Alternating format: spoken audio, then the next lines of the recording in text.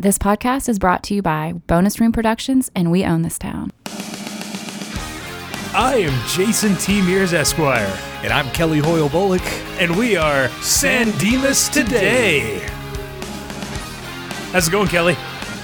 Oh, pretty good. That's fantastic to hear. Excited to be doing this for the first time ever.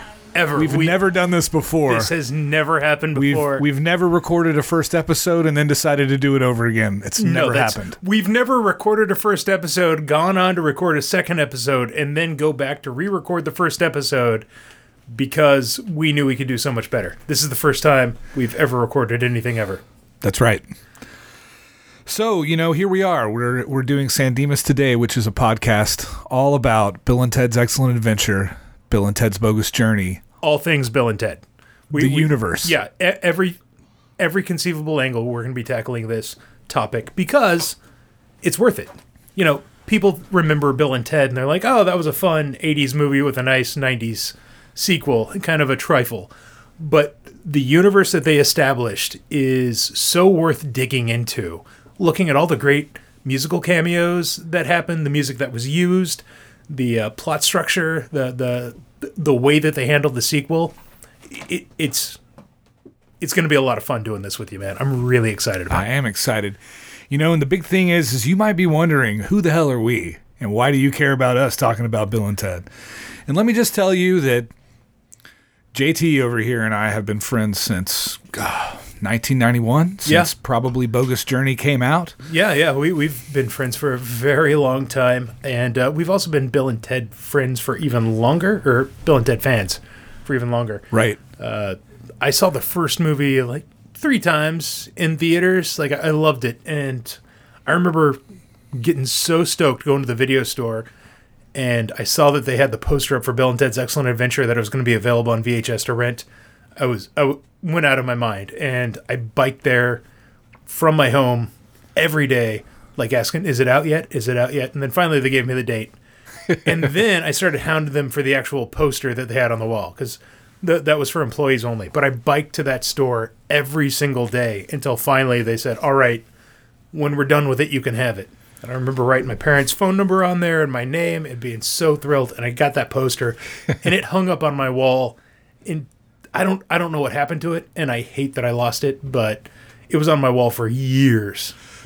So we were just talking about this before we started recording, that video store where you got that poster is the same video store that I rode my bike to. It was the closest video store to my house, which I guess really means it was the closest video store to your house. Right, because I was either further back from civilization than you were. And so I used to go there on my bike. There were basically three video cassettes that I would rent over and over and over again. One was the best of Eddie Murphy's Saturday Night Live. Classic. I think that taught me how to laugh uncontrollably. Mm-hmm. And then there was No Holds Barred. Which also classic. It's amazing how terrible that movie is and how much I loved it at the time. I think my version of that growing up was Ice Cold, the Stone Cold Steve Austin action movie that came out. No, not Steve. Oh, Brian Bosworth. Oh, yeah. His movie, Brian Bosworth. Yes, Stone Cold with Brian Bosworth. Yep. Classic. Love that. The Boz. So, yeah, and then it was Bill and Ted's Excellent Adventure. Rented over and over again. You know what? I'm just realizing you were the reason that several weekends I could not rent that movie. That's it. Before we even knew each other. Dude. You were basically my nemesis. It all makes sense. This 20-plus years of friendship is... really kind of, it's making sense now how things are playing out. All it took was a field trip in 8th grade to Land Between the Lakes. Mm-hmm. We broke bread. We did. We listened to Weird Al. A lot of Weird Al. And we discovered that we both had a mutual love of Bill and Ted's Excellent Adventure. And it's all been gravy since then. Yeah. You fell out of a canoe with your girlfriend at the time, right? I did. I'm sorry, that just sticks out of my mind. This... I swear we're going to get to Bill and Ted soon, folks. But I, side note, have fallen out of every canoe I've ever been in my entire life. It's impossible for me to get into a canoe and not fall out of it. Man, that's an impressive streak, sir. It is. I hope to keep it up next summer, too. Even if by every time you mean twice. I don't know. No, it's at least 7 times. Okay. I've fallen out of at least 7 different canoes. All right, so should we do this? Yeah, let's do this. Okay, so first episode, first thing I want to discuss, we actually threw this out to our Facebook community, which is awesome that we already have a Facebook community supporting us. It's amazing. Thank you guys. Hope you're going to enjoy the show. We asked, what is the difference between Bill and Ted, character-wise? Is there a difference? And I love our Facebook community. We didn't get a lot of constructive response to this because, and I think we'll cover this, but the responses we got were Bill was a lawyer, which not true. I mean, he went by Definitely Esquire. not. And they were both excellent musicians. And then that post was followed by a little video clip from the Pixar movie Coco. And so thank you guys for your input. We really appreciate it. Yeah, we're really looking to build on top of that, yes. I think. Yeah. So, I don't know if we can top that, but so Kelly, what do you think? Is there a difference character-wise between Bill and Ted? It doesn't feel like it. It feels like in the moments where, at the beginning, sort of the first half of the movie, Bill is sort of the more prudent one, I suppose, when they're studying and Bill gets off topic, or Ted gets off topic. Bill says, dude, Alaska. Yeah, so I think you're onto something. When the plot first kicks off, it does seem a little bit more like Bill is, and intellectual is the wrong word, but the more aware of consequences. Right. Where Ted, in the beginning, seems more to have a higher EQ or emotional, I agree with that because he's sort of the, as it's said in the movie, the ladies' man, right? Absolutely. Absolutely. And, the intellectual one would not forget to wind his watch. Keanu Reeves. Come on now. Are you saying... That's a handsome man. I never. That is one of the handsomest dudes of all time. I don't mind admitting that. You're absolutely right. I mean, yeah, I was going to say something sarcastic, but you can't deny it. You can't deny it. So I think that they started off there, and I don't know if that was built in, because if you don't know out there, Bill and Ted started off as improv characters that the two writers, Ed Solomon and Chris Matheson, would do. And it started off as kind of a joke delivery system. These guys were doing these two, people call them Valley guys. I'm not sure if that's Is there actually... any video of that anywhere? That's what I would like to know. I think there is, and we can get into this. Okay. I think, and I could be wrong, I think in the bonus material to the first box set that Bill and Ted released, or that the studios released of Bill and Ted's Excellent Adventure, Bill and Ted's Bogus Journey, there are extensive interviews with Chris Matheson and Ed Solomon. I think there might be some video of them sitting in chairs doing Bill and Ted. I'll double check that. Okay. Definitely, and get back to you. We'll obviously have a future discussion on the DVD extras. Yes, for sure. Also worth noting while we're on the topic, Shout Factory, maybe a year ago, re-released that box set in Blu-ray, and it's glorious. It's actually great to see those movies get the treatment that they deserve, because for so long you could only get them on DVD. And to have that handsome packaging is pretty great. I'd recommend any fans go out and go to Shout Factory and pick that up, because it's really cool. But, back on topic, difference between Bill and Ted. I think how it evolved is there is no practical difference between Bill and Ted. They operate as a unit, and it's not... They kind of outgrow that intellect v. empathy divide, because they're both kind of uninformed. I'm not going to call them stupid guys. I'm just going to say I watch the movies and I see these guys as two guys who were definitely into music. They're into their friendship, and they have a lot of intellectual curiosity. It's just not directed toward societal norms. Right. More or less a product of their environment, right? Absolutely. That sweet San Gabriel Valley upbringing. Water slides, that's a real thing, right? San Dimas in 1983 became the home of the largest water park in the country. Was it called Waterloo? It was not called Waterloo. It was called, I believe it was called Raging Waters Park or something like that. Mm-hmm. So Waterloo is a name for the movie. Oh, yeah, and it makes perfect sense with Napoleon. I mean, like, it just...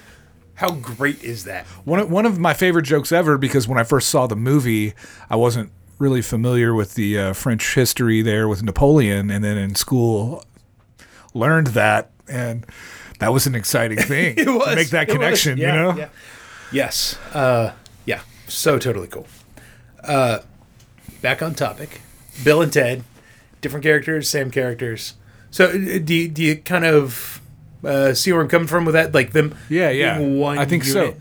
They there's a little yin and yang with it in parts, but it ultimately balances out, and there's no fundamental difference. You know what I mean? Nothing that's just a pure fundamental personality difference. Do you think the film suffers because of that? Do each of those characters need their own individual motivations? Well, let's take like the huge buddy comedy franchise that came right after that, Wayne's World, Okay. where you have your two lead characters fundamentally different. You're absolutely right. There's a clear leader, a clear second banana. Yep. The story really centers around Wayne and Garth struggling with success, but also you have a romantic subplot thrown with Tia Carrere. How do you pronounce it? Tia Carrere? Carrere. I Okay. think that's right. Yeah. You don't have really that romantic subplot with Bill and Ted. You know, they kind of, fall into being able to date princesses, through almost, they didn't earn it. Like, Right. Identical proposals, yeah. Oh, my.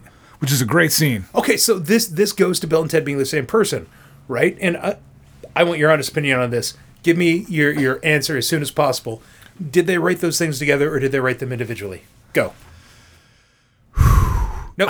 I think they could have written them individually. Okay, thank you. Thank you. I absolutely agree. I absolutely agree. Now, it makes sense either way. That was a deep breath into the mic there. Okay. It makes sense either way, right? So if you remember at the beginning of Bill and Ted's Bogus Journey, the guys have their own apartment. They're celebrating the princess's 521st birthday, and they've decided to propose to them to get married. And it's like a big deal. And they go off to separate corners, basically different sides of a patio table, get down on one knee and have these mood rings. And one of the guys, their proposal centers around being lost in an ocean and lists off a bunch of different sea life. And then the other guy is centered around forest and talks about all these woodland creatures. And they're the exact same proposal, except for different environments, different animals listed. They have the same cadence. And, like, a cynical person, like, if you look at that cynically, it's like, oh, these guys, they wrote it together and they're pawning it off. I agree with you. I think the intent of the writers was to show them working with the same brain, being on the same wavelength, and just having those mild variations. I absolutely agree with you. Yeah. I'm totally with that. So we really, I think, just answered our great question. I absolutely do. So, do you think a movie with that type of central relationship could get made again today? I don't know that if you took that central idea that it would be made like that today. With the prolification of Save the Cat and the whole idea and the homogeny of Hollywood scripts, I think it'd be difficult too. Judd Apatow would produce it probably. Yeah, and he would, and you know what? It would really probably center a lot around pot. I don't think movies like this get made anymore unless they're like marijuana movies. And I love a good stoner comedy. I'm not saying I don't. I love Pineapple Express. Half Baked was hilarious. Stoner comedies are great, but even in stoner comedies, which like Harold and Kumar, right? Harold and Kumar are a really close analog to Bill and Ted, but each of those characters, Harold and Kumar, have their own motivating forces. They've got their own individual things that they've got to overcome. And those two things are interwoven into the story.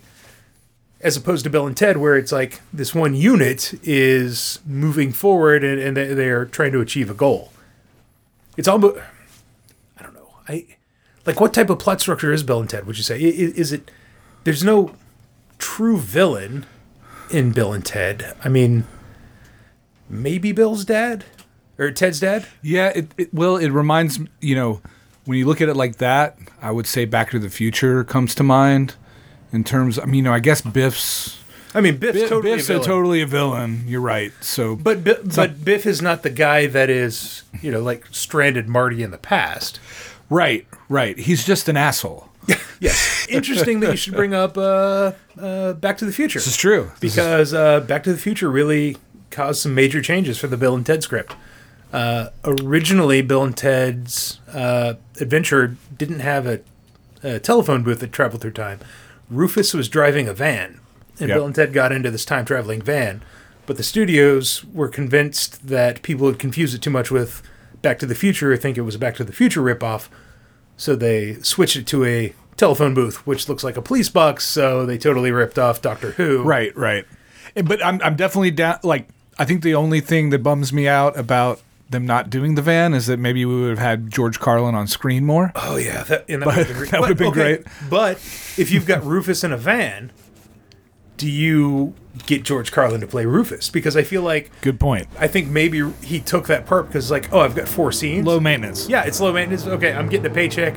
I'm increasing my exposure to the youth, and I don't have to be there. Right. So, we might not have gotten George Carlin, and that would have been a tragedy. And I think, the booth ends up providing all sorts of comedy on its own. You know what I yeah. mean? The antenna breaking, all of the persons of historical significance having to chew gum so that they can use that Oh, to and the pudding cups and connect it. Yeah. I mean, it's so great. And everybody, like taking, I mean, they definitely took that Doctor Who idea of like, all these people can fit in this tiny booth, right? Right. Oh, like they did it all totally short true. of showing a very large inside like Yes. Doctor Who does, but still. The poster plays up that idea too. If you Google, and we'll post this on Facebook, maybe Instagram too. Yeah. And the poster, they are all just crammed up in this telephone booth, and you can see them. And there's the scene where the Circuits of Time, the booth is broken, and they're all like the booth is horizontal. Everybody, and they're all- it's just like it's like an overstuffed hot dog. They're all half out. Yeah, it's great. So great. So, I think we pretty much decided, and Hollywood proved us wrong. Bill and Ted, or a movie of Bill and Ted's caliber, doesn't get made today without getting homogenized a little bit with a plot, B plot, worrying about. I hate to say worrying about character development, because character development is an amazing thing. It's something I look for in film, and it just there's.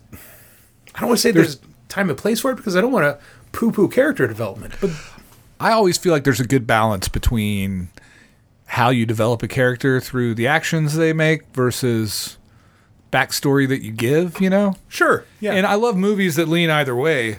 I think with, building characters by action only with no backstory is basically the Michael Mann way of making a movie, which Yes. I think can work. Oh, Exhibit A, And sometimes Michael not. Mann. Exhibit A, Michael Mann, right? Right. Yeah, nailed it. And then you go the other route of where it's just all sort of backstory building. I tend to prefer the balance and not too much of one over the other, unless it's my favorite Michael Mann movies.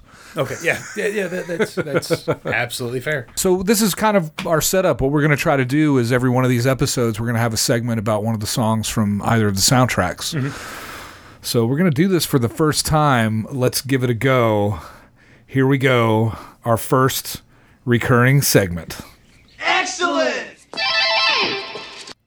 All right. So here we are. We're about to review our first song for our first podcast. What'd you bring today? All right. Today we've got to go with, there's only one choice, and that is Power Tools, Two Heads Are Better Than One from Bill and Ted's Excellent Adventure. I think this goes really well with our previous conversation about differences between Bill and Ted and how they work better as a unit. Working better as a unit. I am starting to feel a little uncomfortable. All right, So we're just going to give a little setup here and then play you a little bit of the song, and then we're going to come back and kind of get into it. So Two Heads Are Better Than One is a song done by Power Tool, which was never really a real band. Who were they, Jason? They were Nelson. Nelson, that's right. Matthew and Gunnar, twin sons of Ricky Nelson. Who the twin grandsons of Ozzie and Harriet Nelson. True. And they co-wrote this with Dweezil Zappa. And we'll discuss this after the song, but the lyrics tend to be very disturbing outside of the main hook, which was all I paid attention to when I was young. Yeah. All right, here we go. Power Tools, Two Heads Are Better Than One. Cannot wait.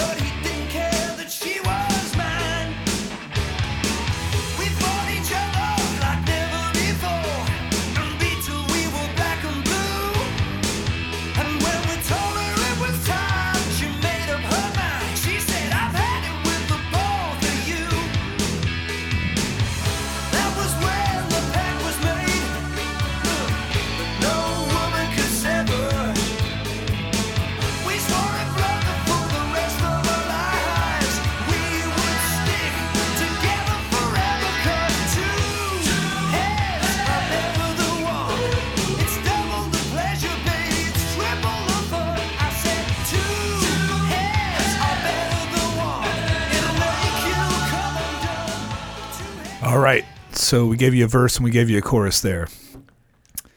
So, two heads are better than one.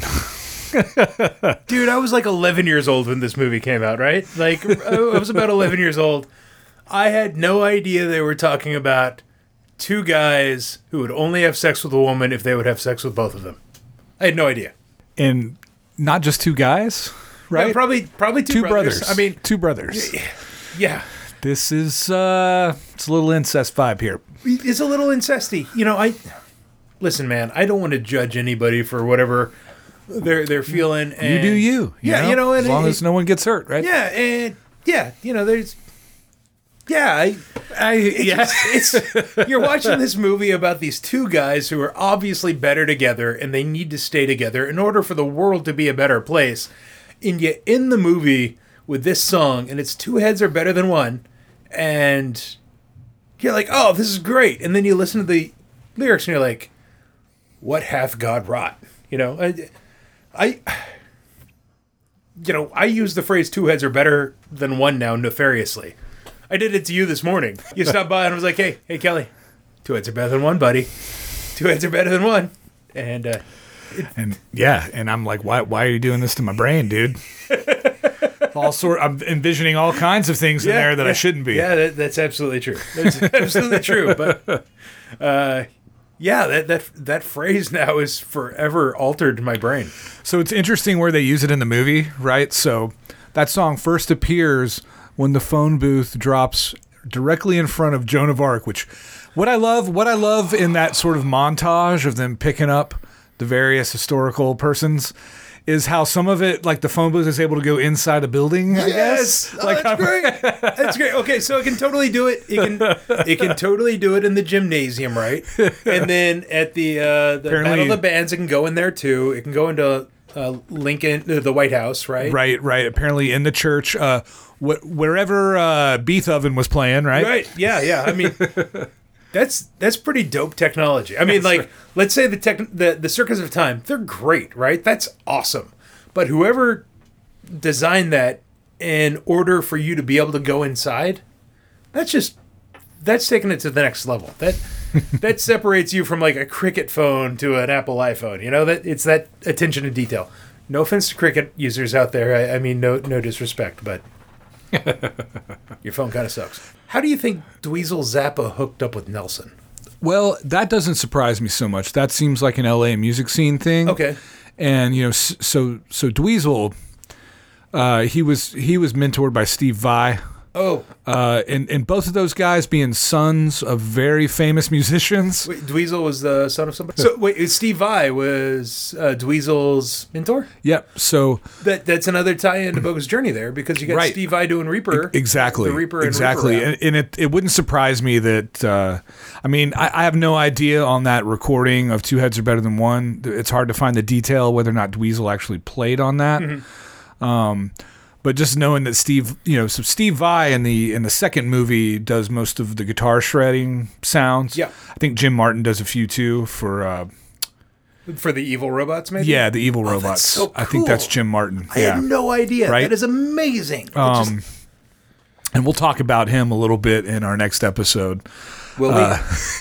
How do you know? I just have a feeling. How do you know? I have a gut feeling. So, one last thing for us to talk about before we wrap this first episode up. I brought in a copy of Bill and Ted's Excellent board game. I see it here. Do you want to shake it so people can hear it? Yeah. It's in the box. This board game was released by Steve Jackson Games probably 2 years ago, I'm thinking. Right, I think it came out maybe around 2016. And maybe a little background for your listeners. Jason and I are huge board game fans.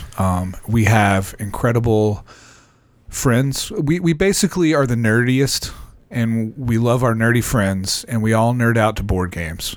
And Steve Jackson is a hero of ours. Yeah, Steve Jackson with the Munchkin Empire with Zombie Dice. There's so much great work going on over there. How many hours of Munchkin do you think we've logged? I don't think I've played as much Munchkin as I have watched the Bill and Ted movies. Ooh, that's an interesting way to look at that. But, okay, it's a lot. It's a lot of hours. My wife and I got into a 2-week argument because I once used the Duck of Doom on her. All right. To win the game. So Those are the kind of details we're looking for. yeah, here. I'm just saying. Please forgive me. Because sorry. it's like Munchkin is a great game. Because it mocks a role playing game and then takes the best of role playing games. I think. Yeah. Which makes it so much fun, and it's quicker than easier than getting into like a years long Dungeons and Dragons campaign. Absolutely. But we do both. Yeah. So Steve Jackson totally came up with this Munchkin Empire. It's a really fun game. It's one of those. I won't get into my theories about Munchkin, but so I heard Steve Jackson was releasing a Bill and Ted's Excellent Adventure game, which is a board game based upon my favorite movie, or my favorite series of movies, and I was like, yes, I must have this. So I tracked it down. I was one of the first people to order it. I spent 3 times as much on it as you can buy on Amazon now, and I got it. And on first impression, okay, the artwork on this thing is on point. It's just great. It looks amazing. I'm just looking through it because I've actually never played it. Jason's actually made it through somehow. Yeah. I guess he's about to expand on that. So this game is the mechanics are really cool. It's a really cool mechanic. It's different than anything I've ever played before, and for that, I'm really thankful. The problem I have is most of the time when I'm playing board games, it's a night with a group of friends, and we're hanging out. We're having a few beers, maybe, and you drink a little bit, and then this game suddenly becomes impossible to play. The mechanics on it are just I'm sorry, I'm looking through the pieces, and so Freud is drawn here with the corn dog. Yes. Is that what he gets at the mall in the movie? it is. He actually does get the corn dog? Okay. You may call me Ziggy. Siggy. Yeah, so I like the artist who created this game obviously have a deep love for Bill and Ted's Excellent Adventure, and I really appreciate that. You can probably get this thing for $20 now, maybe even a little bit less used. You should do it if you're a huge fan of Bill and Ted. Just play this game sober, because otherwise you're not going to be able to follow what you need to do. You go around the board in your phone booth, and you're trying to collect different personages of historical importance, and each one you get makes your path more circuitous. And so there's a point when you're doing even better, like as you're getting closer to winning the game, you need to game out your movements by like 6. Oh. And each game piece will be like turn left and go forward, or turn clockwise 3 times and go backwards 1. And so you're trying to pre-plan all of these things in order to get where you're going. And it's almost too much. It's almost to the point where it's... Would you say that they probably overcomplicated it? Yeah, they overcomplicated it. Because there's kind of a simplistic thing with Munchkin in a way. Yes. At least compared to traditional role-playing games. It is. That I love. And with Munchkin, the maybe they could have just had a Bill and Ted's Munchkin. Yeah, that would have been great. That would have been great, because they got Munchkin for everything else now. Yeah. Right. So Axe Cop, right? Yeah. Once you get Axe Cop, then yes, anything's game. I think once you go to Conan the Barbarian, like when you start, I mean, who's going to do a podcast on a forgotten 80s film like that, right? I mean, come on. Nobody's caring about that. Yeah, I would not 100% recommend Bill and Ted's Excellent board game. I would say if you have a local board game store that might have an open copy, go check it out. And if it is up your alley, then definitely get it. If not, you can totally pass. But if you are kind of a Bill and Ted completionist, like 1 or 2 of the people talking on this podcast, it's probably totally worth spending the $20 on, because if nothing else, it looks really cool setting on your shelf. So how we doing here, JT? Do you think we've reached our limit for episode 1 here? Yeah, I want to give a special thanks to Scott Bricklin and Scooby Tunes for the use of the most excellent song, Walk Away, from the Bill and Ted's Excellent Adventure soundtrack. Also want to thank We Own This Town. And until next time, guys, be excellent to each other. And party on, dudes!